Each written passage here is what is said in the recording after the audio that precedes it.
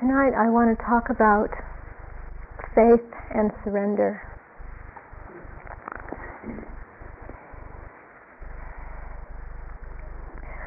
Almost all of our religions are built on faith.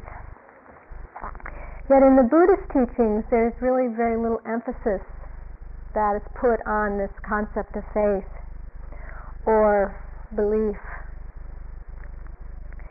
There is an element of faith in the Buddhist teachings, but this is more in a sense of devotion. Devotion to the Buddha, to the Dharma, which is the teachings or the laws of nature, or devotion to the Sangha. These are the three jewels, the Buddha, the Dharma, the Sangha.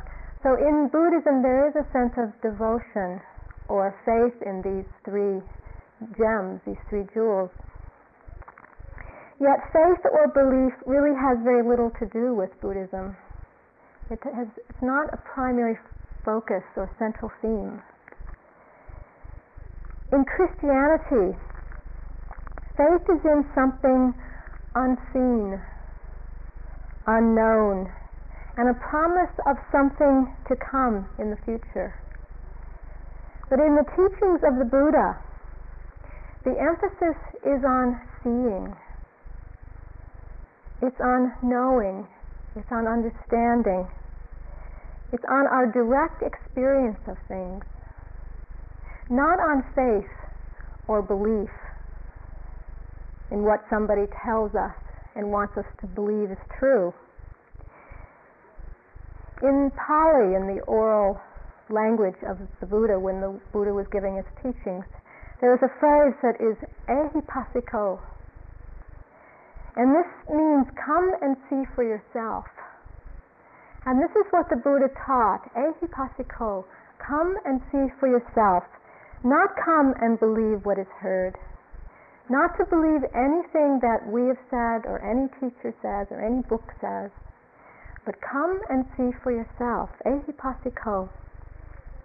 And this is really a very beautiful aspect, one of the very beautiful aspects of the teachings, is that you are turned right back on yourself to find out what is true. What is your truth? What is the truth? There's a phrase in the ancient Buddhist texts that says, realizing as one sees a gem in the palm. What this means is, if I tell you I have a gem hidden in the folded palm of my hand, the question of belief arises because you don't see it yourself. But if I unclench my fist and I show you the gem, then you see it for yourself, and the question of belief does not arise. Belief arises when there is no seeing, when there is no direct seeing. But the moment you see, the question of belief disappears, and there's just truth. You know that what you see is the truth. There's no question. Also in Pali there's a phrase, nanadasana. This means seeing with wisdom, not believing through faith. So it's the wisdom that sees, it's the wisdom factor that knows, the wisdom that we all have, that's with all of us. Otherwise it's just blind faith, listening to what people are saying. But this is nanadasana, seeing with wisdom.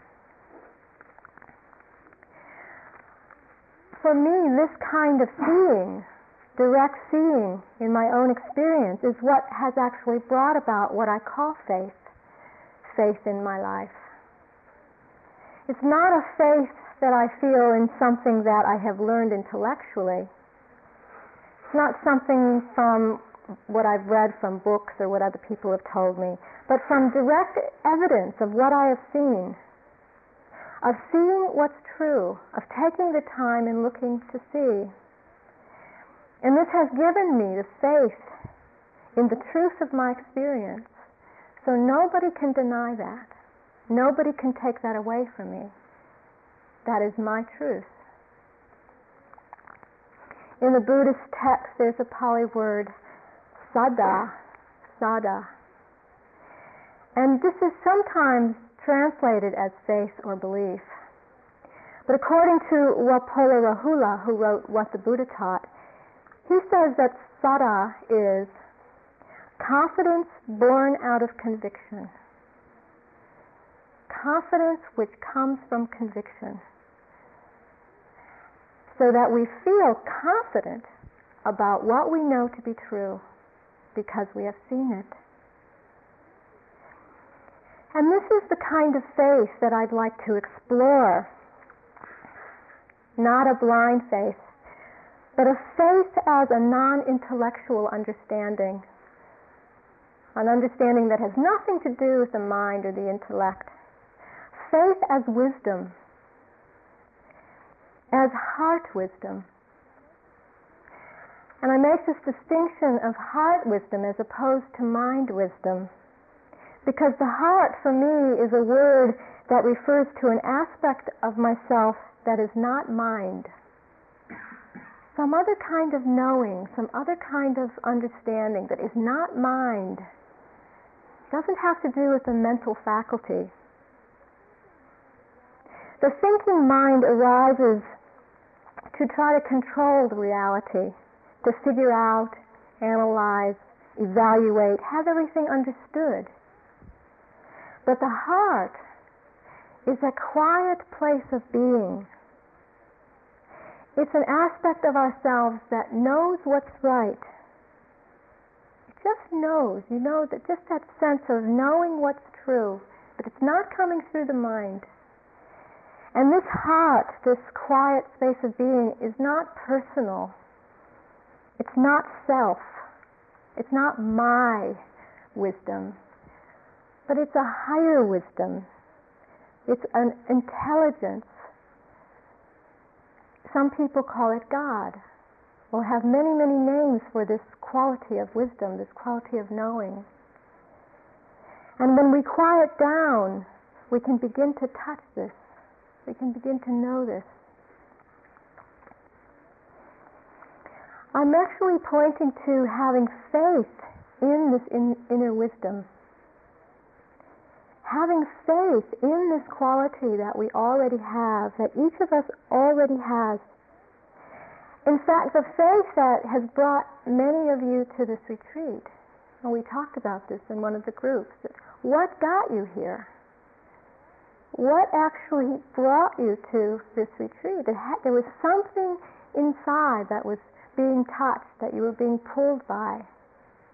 This kind of inner knowing from this quiet space of being. And yet, even though this inner wisdom is there within each of us, it has to be discovered. It has to be awakened to. It has to be realized so that we can access it more easily in each moment. So we can know and use our inner wisdom. But it's not something that is awakened to and then possessed. Say, okay, now I'm wise, now I have access to my inner wisdom. But it's a faith that is an activity, a way of being and living, a way of affirming every moment what is truth in your life, affirming every moment on an active way, in an active way. It seems that everyone has faith, a belief or trust, but it really is just a matter of what it is placed in. Most people put it in things that can be controlled, things that can be manipulated, or even escaped from, just in case. Things like relationships, a partner or a spouse. I put my trust in my spouse. Or trust in the security of a job, that this job will just keep going on and this will give me what I need. Or trust in a stable government, or a religious belief, or trust and faith in a meditation technique that this is going to take me where I need to go. Ultimately, one places their faith in mind, in the structure of mind. And this is why knowledge is regarded as the epitome of human development, because to possess knowledge is to have power over reality. To the extent to which one knows is the extent one can be at ease with reality. This is the illusion that we have. If I know and I really understand intellectually, then I have more power over my reality. We think that then we can trust how things are going to go because we have a sense of control. But these structures of relationship, job security, religious beliefs, even meditation techniques, get created in our minds to hold back the tide of chaos. We think if we put our faith in these things, then we won't have as much chaos in our lives. We think that it'll hold back facing the unknown, the uncertainty of life. And it can give us the illusion that everything's under control. And then we create a pseudo-world, affirming the rules and definitions of this world every day. And we all collude in this. The societies collude in this. And then put faith in these structures. Yet these objects never quite live up to our demands and expectations. They just never quite give us what we expect from them. And it seems that people do need to make demands in order to be able to trust, in order to be able to put their faith in something. For example, I say, I will love you if you are this kind of person, or you do this for me. And then if you do that, then I can put my faith in you. I can put my trust in you. Or I'll be your friend if you're this kind of person, or you do these sorts of things. Or I'll do this meditation technique if it gives me the kind of results that I want. And then I can put my faith in it. But I think this is really a conditional trust. I'm really making a bargain. I'm saying, yeah, well, if I can get these things, then I'll give my trust to you. We place conditions on the objects of our faith. But this isn't the kind of faith I'm talking about, because that doesn't work. We know it doesn't work. If we make conditions, if we put conditions on things, we're probably not going to get things to work out the way we want.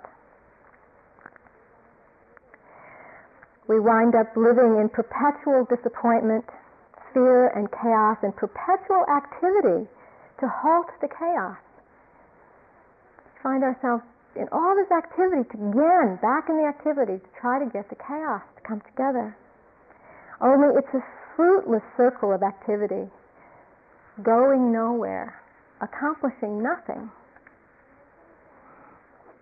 And when things don't live up to our demands, we blame our inability to trust on everything around us. Well, it's their fault. If only they would do what they're supposed to do, then I can feel more trusting within myself. And we become victims of the world, projecting our anger on everyone around us. A few months ago, I was with my 12-year-old nephew, who I decided to take on a vacation because he needed some help and needed some attention. He had some difficulties functioning in his school and his family. And it was the first time that I had spent time with him, and I could really see how he has become a victim. He's angry at everyone around him for what they're doing to him, for what has been done to him. The world is not meeting up to his demands for how he wants things to go. And to a certain extent, he's justified, but he doesn't see his own responsibility in it. He doesn't see how he might be able to bring things about differently. The world is not meeting up to his demands.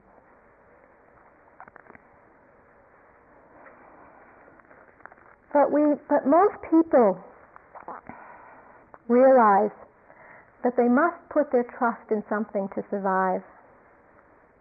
They have to put their trust in something to survive, because to the extent that there is no trust, we're separated from reality and not able to function. An extreme example of this is somebody with psychosis, somebody who can't really make sense out of how the world is functioning, can't put their trust in anything.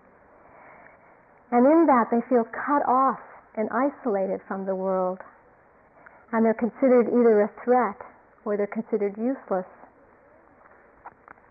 To be ordinary, to be an ordinary human being, in order to function in the world in a way that is healthy, requires for us to reach out, to touch it, to allow it to affect us, to really participate in the world, to trust in it in some form. And in order to participate at that level, we do need to trust in things in some form. But it's not easy. It sometimes feels hard to trust, because reality is so unknown, it's so uncertain, and it feels full of dangers. Everywhere we turn, it seems like there's danger, something can happen. And we become afraid. We become afraid to live fully, afraid to participate, really afraid to have faith. There was a fellow on my retreat a few months ago, and had a number of interviews with him, and in the interviews he had continued to have very strong memories of hard and dark times in his life. And he told me that it's very hard to go through a day without experiencing these very difficult memories of the past. And because of these memories, there's a present thought that operated for him that said, it's going to be the same. It will be the same. That there was no sense of being able to get away from these memories. So these memories of the past conditioned the future. So his whole sense of time was just this one of darkness. And the memories would create this present anxiety, one of anticipation of the coming doom. There was always this coming doom. And he was often in a panic to figure out what to do about it. What can he do about getting out of this darkness? How can he make it stop? So his days were just filled with the past, with the present, with the future, the panic, the anxiety. There's no way to get free of it. He wasn't able to trust that he could let go of the memories, because he thought that if he let go of the memories, then he would be out of control. By holding on to the memories, by having some sense of what might come, gave him a sense of control. It gave him the illusion of knowing what is going to be in the future. And this was his feeling of control in this uncontrollable world. It's very interesting for him to think that he was actually in control, that this was not being totally out of control, but it gave him that illusion of being in control. So there's this tendency to identify and function within our own little worlds. We just get so caught in our own little worlds, and we withdraw and contract and pull back and remain in this secure environment just to find out it's a prison. But sometimes it's hard to actually acknowledge that it's a prison and to want to find a way out.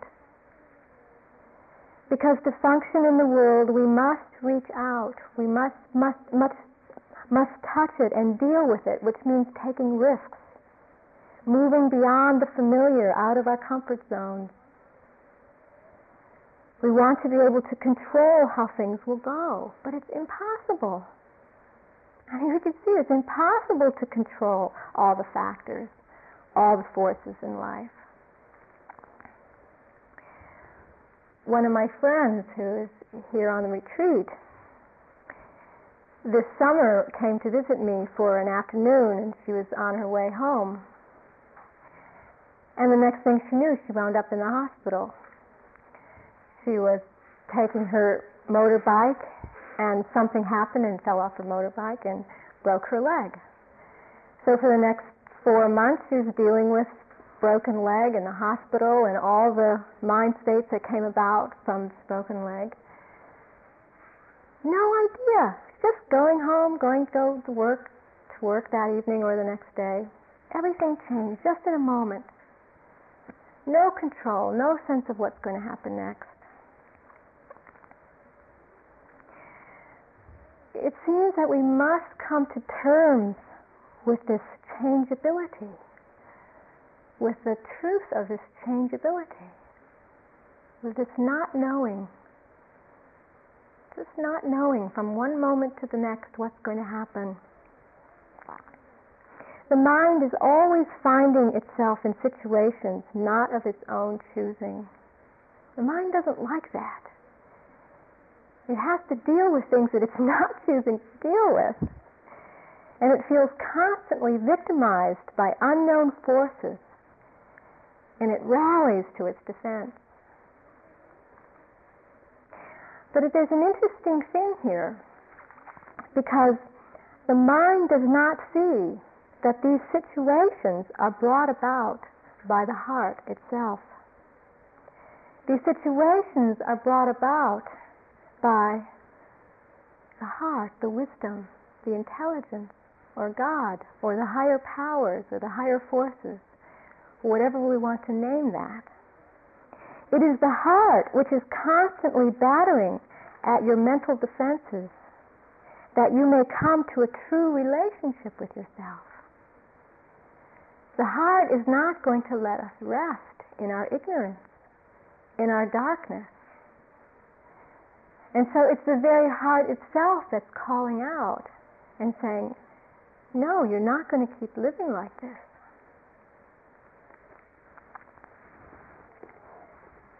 This is from J. Jano, who wrote Do You See What I See?, who I think articulates the position of the mind and the heart so extremely well. He says, the mind attempts to bring all knowledge, all reality within the realm of its own, within its own awareness, a hopeless, futile task. The attempt is made in hope that all reality can then be brought under control and order and safety thereby ensured. But reality itself is truth, and it already possesses order and form. The mind in search of truth and security is like a fish in search of water. It is already all around you. It is the very medium of your existence. When one comes to the radical understanding of the universality of truth, the mind can relax, surrender to reality, in full knowledge and faith that it is surrendering to truth and security. It's already all around order and perfection. And yet the mind just keeps searching for order and perfection, but it's already here. But we find that it's quite hard to accept the truth of this present moment, to accept the perfection of this present moment. In a way, this word acceptance is the same as trust or faith, because in that acceptance there is the surrendering to the truth of this moment. There's a story which helps illustrate this point. It's one of my favorite stories. There was a farmer from a rather poor family, and his horse ran away one day. How unfortunate, because he really needed his horse to help him in the fields. But a few months later, the horse returned with a stallion. How fortunate! Now the farmer had not only his horse, but a wonderful, rich horse to help him. And this house was made richer by the fine horse, which his son loved to ride. And then one day, when the son was riding the horse, he fell off and broke his hip. How unfortunate that the stallion came to the house, because if the stallion hadn't come, the son wouldn't have broke his hip. But a year later, the war broke out, and all the able-bodied men went to the war. But since his son was lame, he didn't have to go to the war. How fortunate! And the father and son survived together to be able to take care of each other. We never know. We really want to understand, to know why something is happening, but we can't know. It's all too mysterious. I'm sure you can think of examples in your own life where something has happened which seemed terribly unfortunate, and then it became quite fortunate, or perhaps the other way around, something seemed very fortunate and turned out to be a disaster. You may be able to think of examples in your own life. Another story from a book called How Can I Help? A book put together by Ram Dass, a spiritual teacher in America. A story of a woman who lost her vision. When I lost my vision, I had been very self-sufficient and together. I was raising 5 children, I was working, I was volunteering in my community, I was independent enough to be contemplating a divorce from a bad marriage. I'd even given an attorney $500 just before I had to go into the hospital. I'd begun to find myself knocking things over and stumbling around. I went to an ophthalmologist, then a neurologist, then a radiologist, then a neurosurgeon. And finally a doctor said, "You have a growth in your brain. If you don't have surgery, it will grow and it will take your life." Just like that. The operation took 7.5 hours. The doctor said he almost lost me twice. He'd removed a tumor the size of a hen's egg. All I could see was the faintest bit of light. It didn't hit me until I got home. I didn't recognize myself. I went into the hospital with long hair. I came out with short. I went in at 145 pounds. I came out at 175, wearing my mother's dress. I went in and I could see. I left and I couldn't. It wasn't me. And things were bad at home. I couldn't get a divorce now. I was too dependent. I tried to do things for myself, but it often just created more trouble. My youngest daughter didn't want to be seen on the street with me. She was ashamed. I felt so bitter, but I kept pushing my feelings away. What had happened? Why me? I just wanted out of there. One nice fall day, I told my husband I was going out. I went down the elevator and out of the house. I got to the corner and just stopped. I stood there, expecting any minute he'd come down and join me. He never came. I just stood there on the corner. A lot happened on that corner. I saw my past life. I recalled how lonely and helpless I'd felt as a little girl. And there I was now, just like a child again, only with 5 of my own. I stayed there a long time. Finally I said to myself, "Well, here you are, and there's no place to go. It's time you brought a little help into your life." So I went into rehabilitation, and I told them everything I felt. I gave them everything. I gave them my shame and my anger and my fear. I felt it was the truth. And if it was the truth, then how could I be helpless? You don't suffer from the truth. The truth sets you free. Of course it was hard work coming to terms with change, but after a while you have nothing left to hide. You want to bring it all out. You want to make room to receive help. And when you're with a lot of people who are also trying to do that, you get a lot of support. Us blind folks working together, the more I felt that, the more I found myself beginning to offer help as much as to ask for it. So now, when I work with handicapped people, or anyone really, I find I have a special understanding to share. That's really all I have to offer. It's hard to put into words, it's just, I understand, that's all. And yet, as sure or secure as that may sound, I don't think you're ever really secure. What is security? You can lose it in a flash. I know.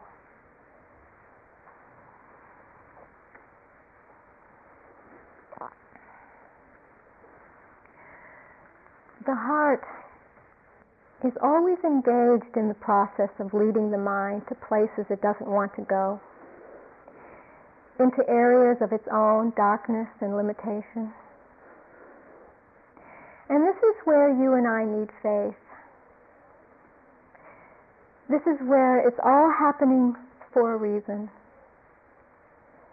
We feel sensitive, vulnerable, defenseless, yet we are being led through the darkness into the light in order to wake up from the darkness. And this darkness must be understood. We have to go into the darkness to understand it. And then once it's understood, once it's enlightened, then we are free. We are free of it. And if we're not free of it, then we continue to live in fear and limitation. Again and again in interviews with people, they tend to judge themselves and their experiences about what's happening to them, their feelings, their thoughts, as if they shouldn't be happening. I don't want this to be happening, and want to find ways to stop it. This one woman that I was working with was feeling so sad. She came in and she was crying. She just said, I don't know why I'm feeling so sad. I feel heavy, isolated, cut off. And I said to her, I don't think it's the sadness that's making you feel that way. I really think it's your attitude towards the sadness. It's the fact that you don't like your sadness that's making you feel so heavy and isolated. Because you think that it means something about you. And in that identification, there's the closing off from it, the tightening, the contracting. And that's where the heaviness, the isolation arises from, not the sadness. The sadness has a beauty to it. It has a lightness to it. It's life expressing itself through you. If you think that the sadness is bad, that thought is going to interfere with life's expression and the joy of that expression. But the sadness, the feelings, are very, very beautiful. We don't have to stop these. This is the flow of life, and we can trust this. And this is really the gift to ourselves. The gift to feel all the feelings, the sadness, the happiness, the grief, the joy, the anger. This is offering a gift to ourselves. These feelings, these situations, they all must be experienced in order for the learning to come. It's a way of shining light on the darkness so that we can see it and dissolve it. This letting go of the control can only come from seeing the futility of control. Until we really see the futility of this, we can't let go. But the letting go comes automatically in the seeing, in the wisdom of the pain that it's bringing us. And this letting go is an act of love. It's a settling into the face, a surrendering into the face. And this surrender of control is the surrender of ego's control. It's the surrender of the I the surrendering of the self, what the self wants, what I want for me. The surrendering of this. I surrender my patterns, my demands, my expectations. I surrender my fears. This is the surrender of the ego. And love is what's there in the absence of ego. Love is what's there when the self is absent. And this is not another quality of self. Love is not another quality of self. I can say, now I am a loving person, or I want this love for myself. It's not another quality that we can attach to our self-image. It's not a possessive kind of love. It's not a romantic kind of love. It's a love which is present in self's absence. A love which is embracing, allowing, accommodating of all experience. It's not really a love that even can be cultivated, but arises naturally from wisdom and insight. It's a love that arises through seeing the folly of control, which is just the silliness of ego's game.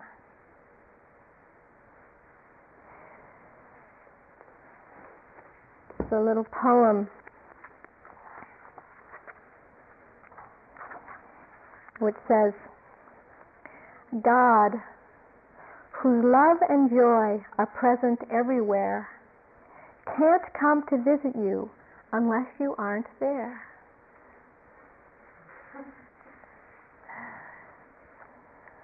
I'll read it again. Bit tricky. God, whose love and joy are present everywhere, can't come to visit you unless you aren't there.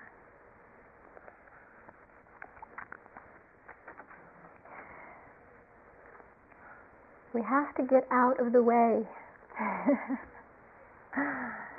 If we can get out of the way, everything is there for us.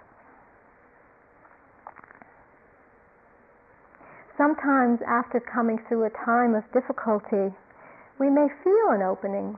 You may have felt that here, some kind of opening within yourself. You feel love for yourself and others. You feel stronger. You feel a connection. You feel a sense of inner strength, and you're ready for the next step. And then another difficulty comes. But when we have to be careful, because sometimes this can be seen as a sign of weakness. When another difficulty arises, we go, oh no, everything's fallen apart.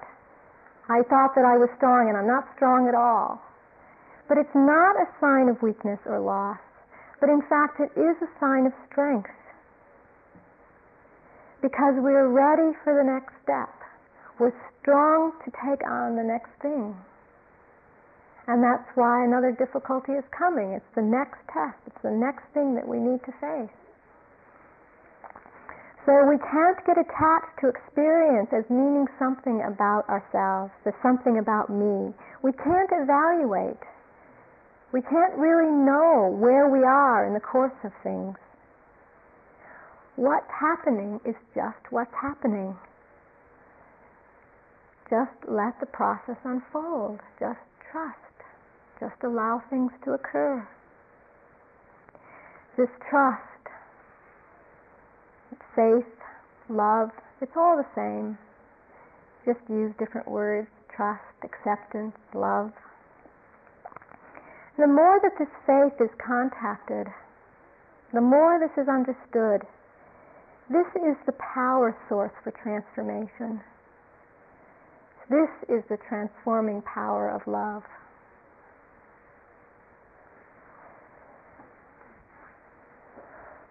I'd like to end with a poem that even takes it just a little step further.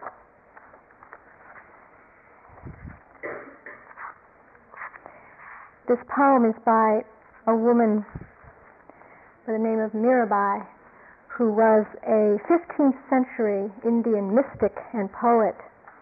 And she spent most of her time singing and dancing before the image of Krishna.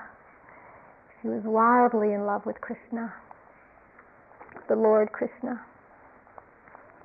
She says, "Oh, my friends, what can you tell me of love, whose pathways are filled with strangeness? When you offer the Great One your love, at the first step your body is crushed. Next, be ready to offer your head as his seat. Be ready to orbit his lamp like a moth giving into the light. To live in the deer as she runs towards the hunter's call. In the partridge that swallows hot coals for love of the moon. In the fish that, kept from the sea, happily dies. Like a bee trapped for life in the closing of the sweet flower. Mira has offered herself to her Lord. She says, the single lotus will swallow you whole." So be ready for anything.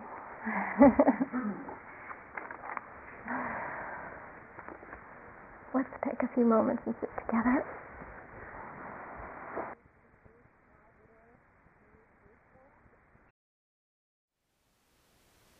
Thank you for listening. To learn how you can support the teachers and Dharma Seed, please visit dharmaseed.org/donate.